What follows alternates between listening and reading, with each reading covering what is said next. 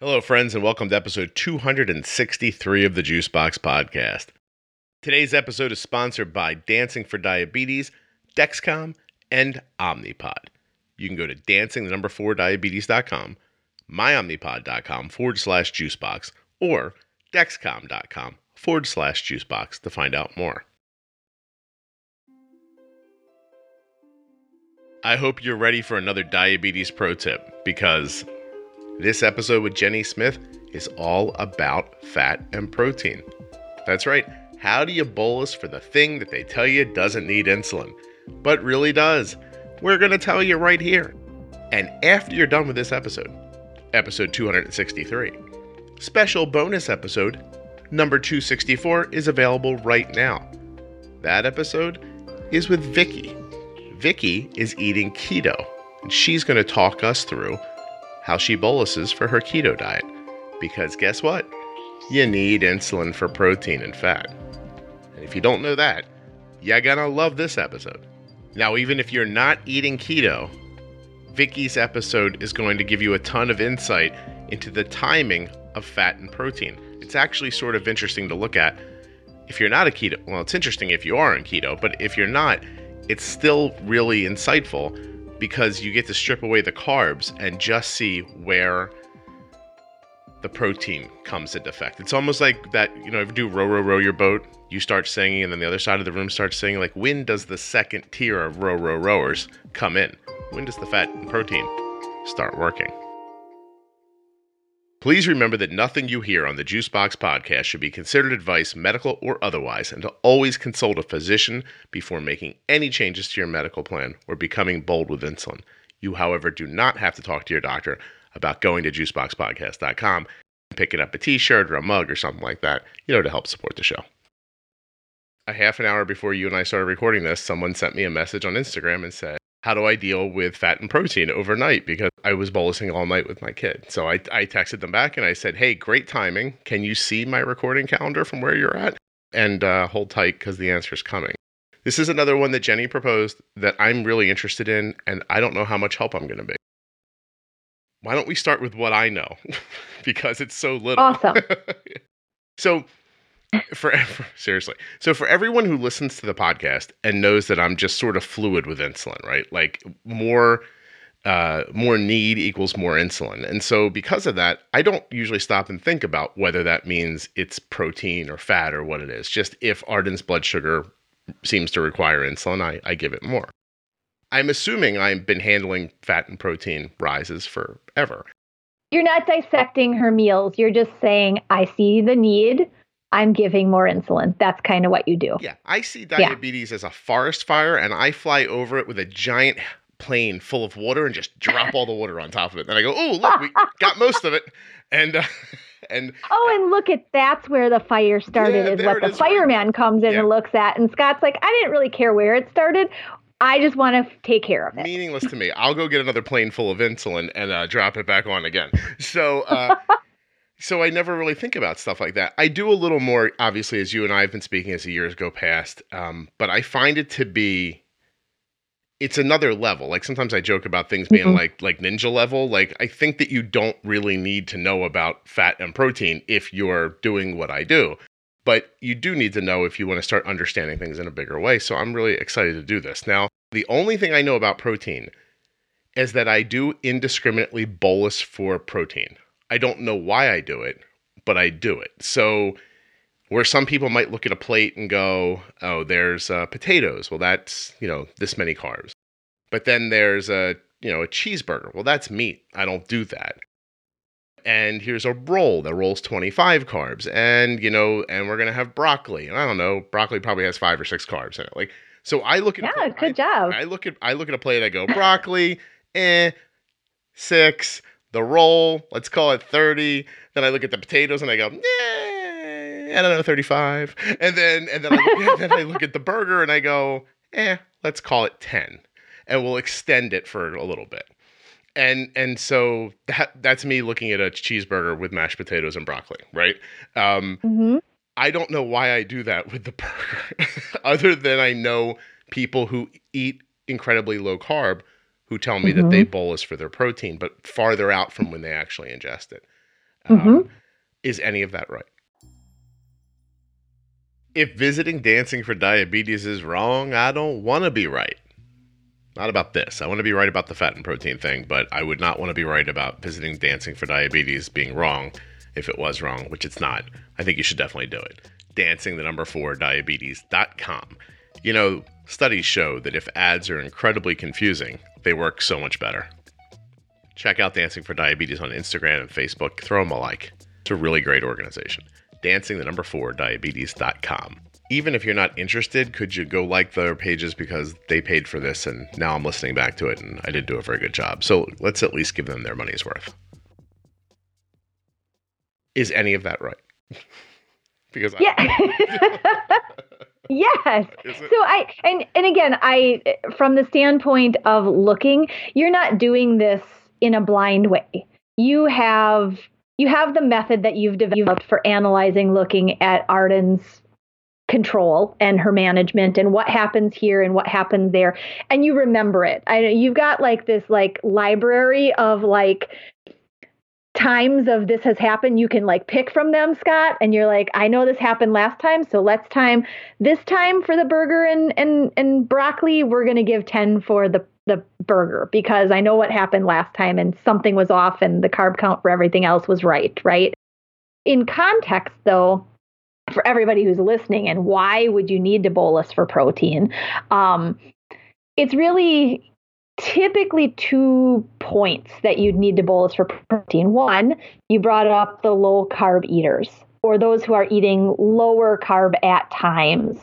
If you've got a meal that's typically less than about 15 to 20 grams of carb, and a normal amount of protein, not like this big 16-ounce steak, but a typical, 4 or 5 ounce chicken breast, let's say. You're usually going to need about 40, 50, sometimes even 60% of the amount of protein in the aftermath of that meal in order to accommodate for your body's own digestion of protein in a low carb environment. Because remember, carb is the body's natural first fuel, right? Okay.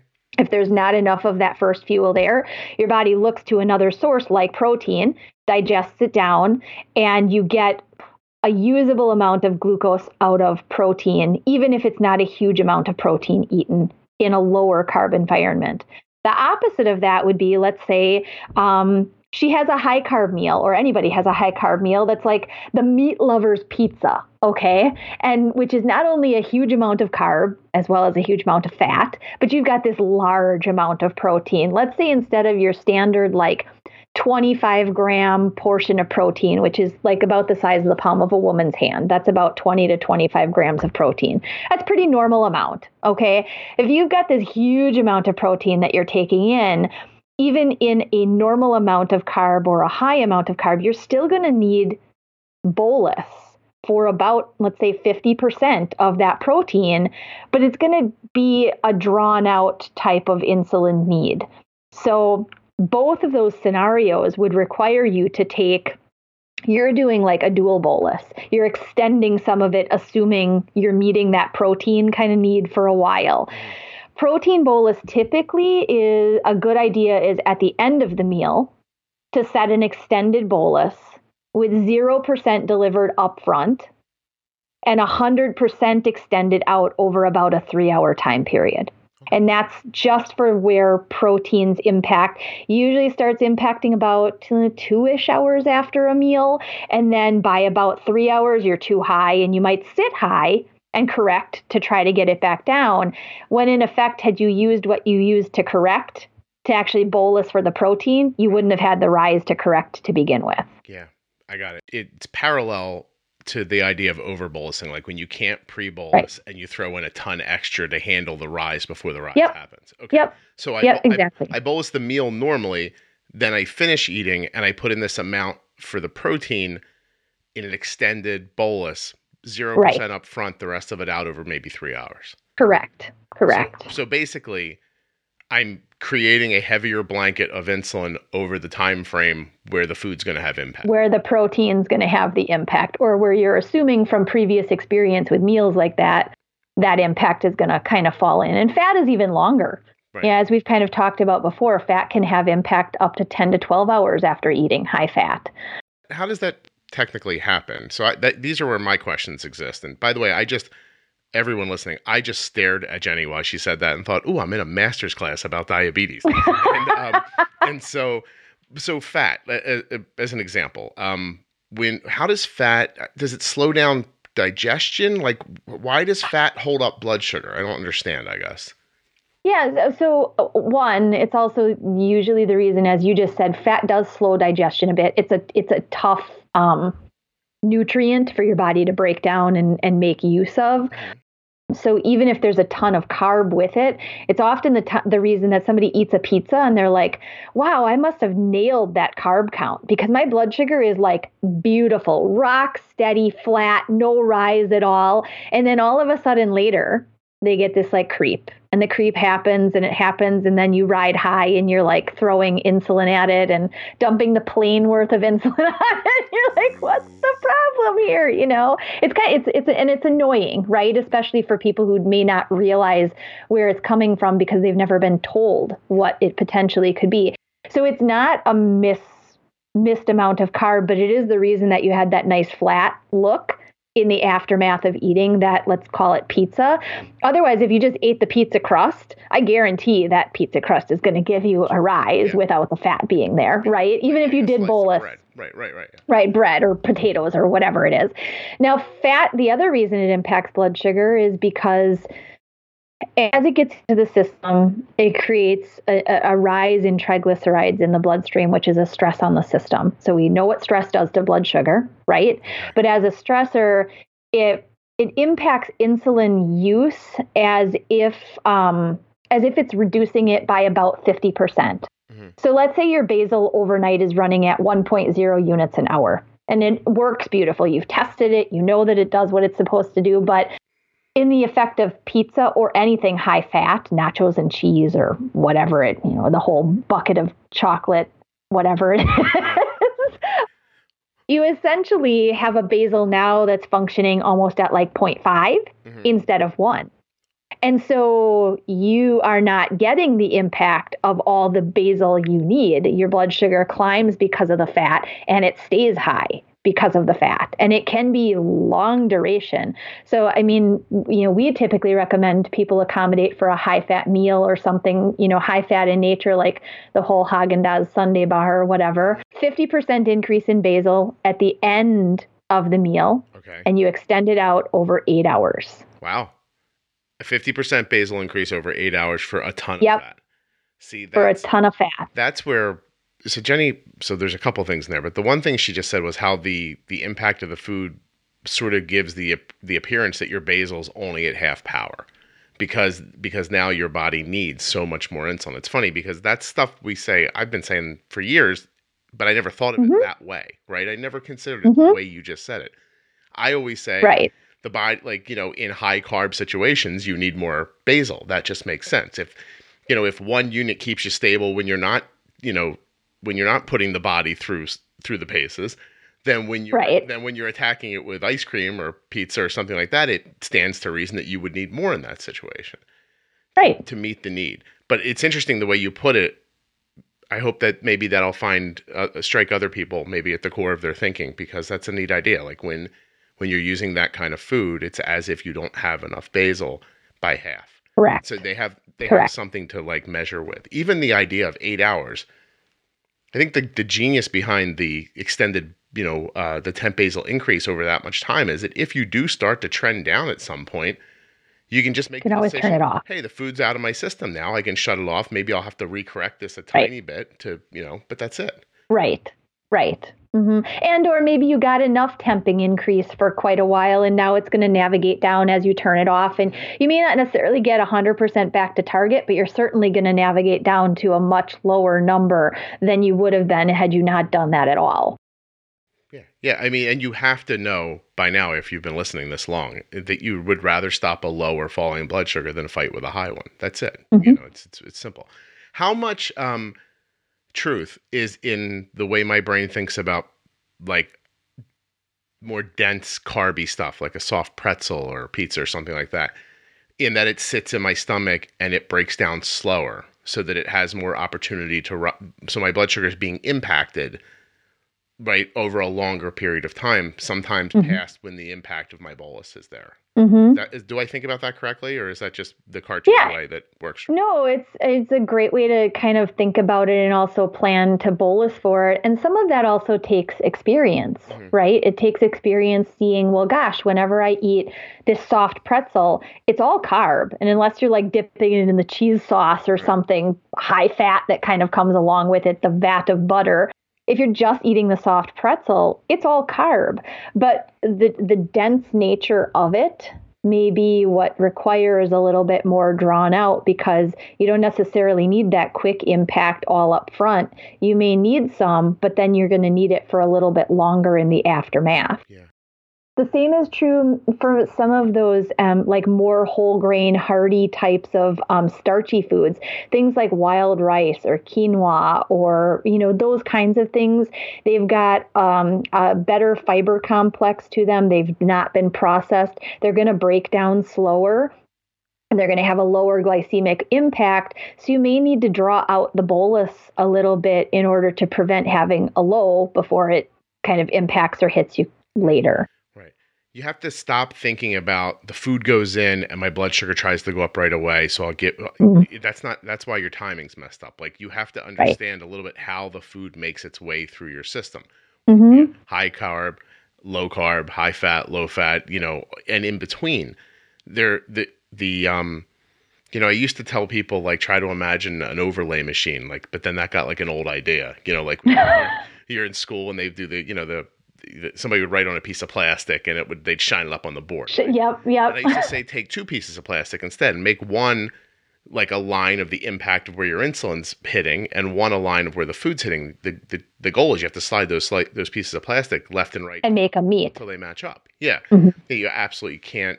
You can't just throw in all the insulin now and just hope it hits, because you hear people say all the time, like, oh, I bolused and I got low and then I got high later.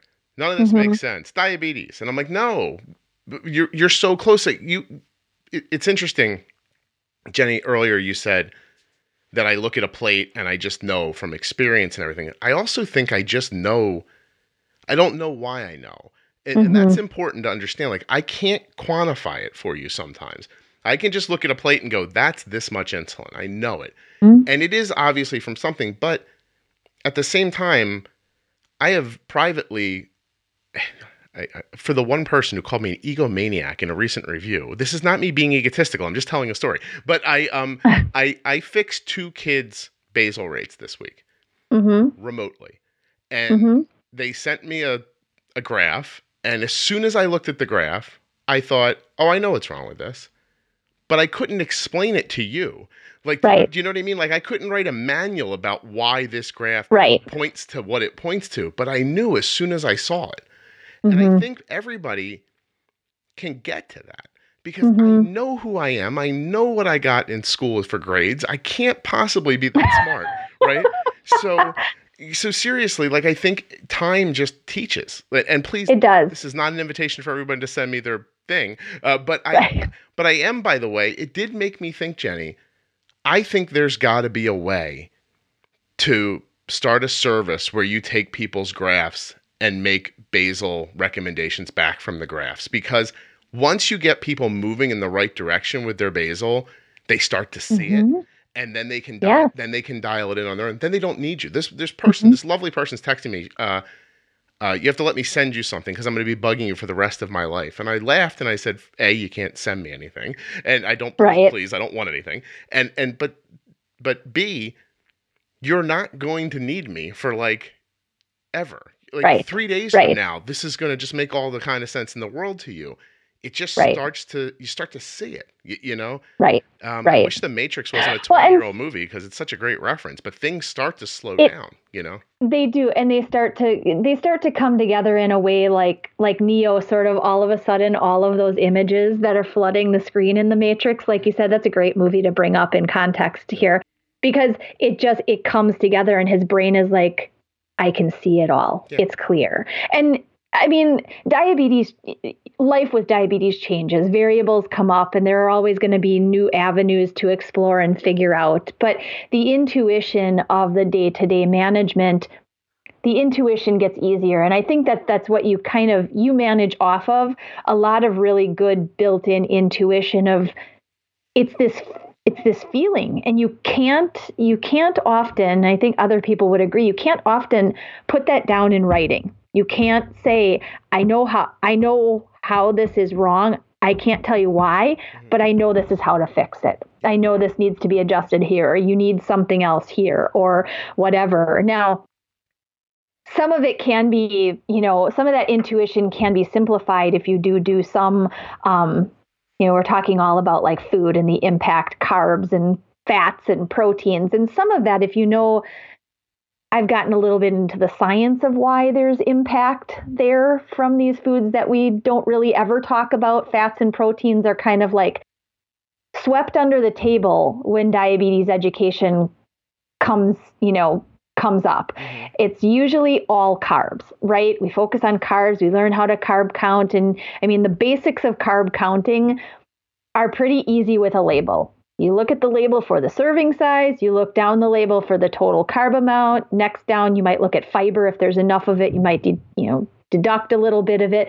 But that's what we're taught. And then you're given this little ratio that's like, oh, for every 10 grams that you count from a label, you need this much insulin to take with it, right? So it's a very mathematical figure. But if we take it sort of one step farther than that very simple carb counting, as you mentioned before, not all carbs are created equal. You could have 10 grams of counted, celery versus 10 grams of counted watermelon. There's going to be a different impact blood sugar wise from those carbs, even though the carb count is exactly the same. Yes. And so that it kind of brings in, can you be precise in carb counting? To a degree. Mm-hmm. You can look at labels, you can measure, you can use weighted scales and all of that kind of thing. You can get precise. But from the standpoint of then understanding why blood sugar did this versus did this, upswing, stable, flat, drop down, that actually, it takes it a step further into glycemic index and the nature of that food. And glycemic index also, it encompasses the components of a meal too. Not just the carb at the meal, but like I said before with the pizza, you could have just the flat old pizza crust and bolus for that with just all the carb that's there. Your aftermath blood sugar is going to look very different than when you eat it as like a meat lover or an all over cheese pizza. There are different components there impacting how those carbs are going to change your blood sugar. Right. In case you missed it, episode 255 is a Defining Diabetes episode with Jenny, where we go over glycemic index and load. Kelly and I went to the movies this weekend with Arden and her friend. We went to the snack stand, and Arden chose a box of cookie dough bites and a slushie. I don't know if that's something that translates to all over the country, but just imagine pulverized ice with sugar water through it. Now, I'm not scared, right? I've got all the rules from this podcast, and I've got Dexcom. I feel comfortable. Flip over the box for the cookie dough bites. 76 carbs for the whole box. I say to Arden, are you going to eat the whole box? She says, I don't know. The Slurpee, you're going to drink the whole thing? She says, I don't know. I look at the lady at the stand. I went, any chance you got a carb count for this slushy thing? She looks at me and says, carb what? I said, don't worry, everybody, because we have a Dexcom G6 continuous glucose monitor. I know what I'm going to do. So I just ballparked the carbs, right? I used the 76 carbs for the candy, thinking there's no way she's going to eat all the candy. But, the slushie obviously has a ton of carbs in it that I can't even begin to guess. So we're just going to start with 76 carbs. Boom. Insulin goes in. Now we wait for the Dexcom to tell us that Arden starts trending above, 120. As soon as she does, bajanga, more insulin. Throughout the hour and a half of the movie, we put on a number of different smaller boluses, which kept Arden's blood sugar around 170, and then we got her back down as soon as the slushy cookie dough concoction stopped going in. You know what I call that? Success. Arden saw a movie, she had a snack, there was an unknowable amount of carbs that impacted her in all different crazy ways. She did not get terribly high, and she never got low later. We accomplished that with the Dexcom G6 continuous glucose monitor. head over to Dexcom.com/juicebox to find out more. Results are mine, and yours may vary. And when those variables are invisible to you, it causes you to say, oh, that's just diabetes. I can't do anything about that. That's just diabetes. Right. But there is, like I've been saying forever, Jenny's just put it into specific words, which is beautiful. But I've been saying forever, if your blood sugar is getting really high or really low, you're not using the insulin correctly. I know that doesn't help you figure out how to use the insulin, but it should help you to know that there's still an answer. And just because you don't see it in the moment doesn't mean it doesn't exist. It would be no different than if I sat down and looked at multivariable calculus, and then I said to you, "There's no answer to this." Well, a person who understands multivariable calculus would say, "Of course there is. You just don't understand calculus." And so, the trick is with diabetes, how do you find the ideas that help you get through this stuff without everything turning into a calculus problem, right? Like, how does it just become day-to-day super simple and easy? And the reason you need to listen to Jenny is not only because she teaches this stuff at Integrated Diabetes, not just because she's been living with type 1 diabetes for a very long time, not just because she's a CDE or a nutritionist, blah blah blah, all that stuff, but she lives in a part of the country where food literally tries to kill people. So thanks. Yeah, I mean my brother and Jenny live reasonably near each other, and the things my brother describes as food when he got there, I was like, Brian, that's not food. Don't eat that. And I was like, I would have to say Madison is sort of a little bit of an island in the state of Wisconsin. So Madison is a little we're a little beyond what the typical Wisconsinite. But yes. Well, I'm just saying, if you're rolling into a moment with bratwurst on a roll with a beer, with some popcorn cheese soaked in caramel, and cheese curds deep fried, like you need to know what you're doing, Oh, right, absolutely. And that's where understanding and learning things like, hey, fat and protein and all of these factors, they can have an impact for you. It's not all cut and dry, count the carbs, take the insulin, and you've got it made.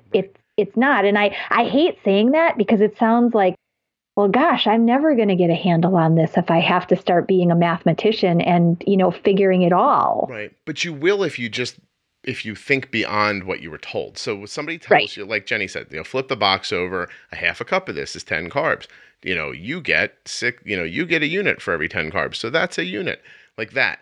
But then once that doesn't work, you guys have heard me say it a million times, it's insane to go back the next day, recount the same 10 carbs and go, okay, unit.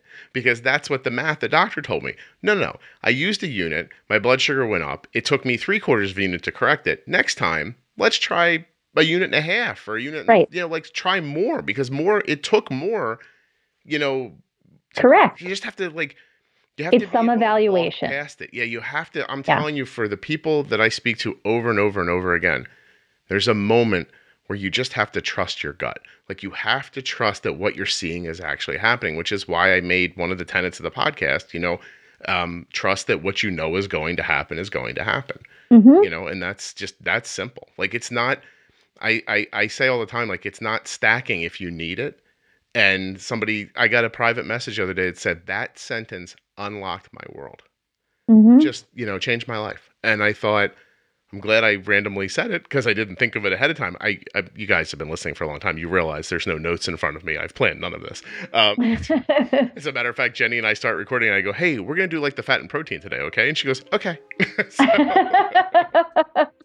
It's about unlocking your mind from what, the confines that you were giving at diagnosis. And it's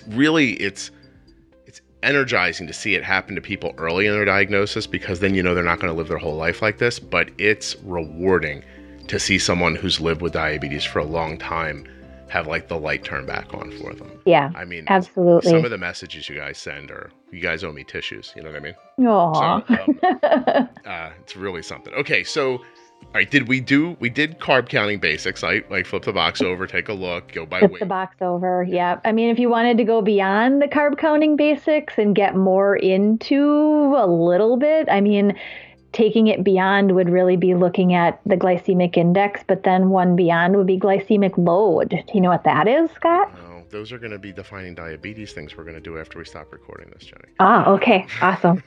All right. Yay. We did well with this, I think. Yeah, I think so. Okay, don't forget that Defining Diabetes episode about glycemic index and load is back at episode 255.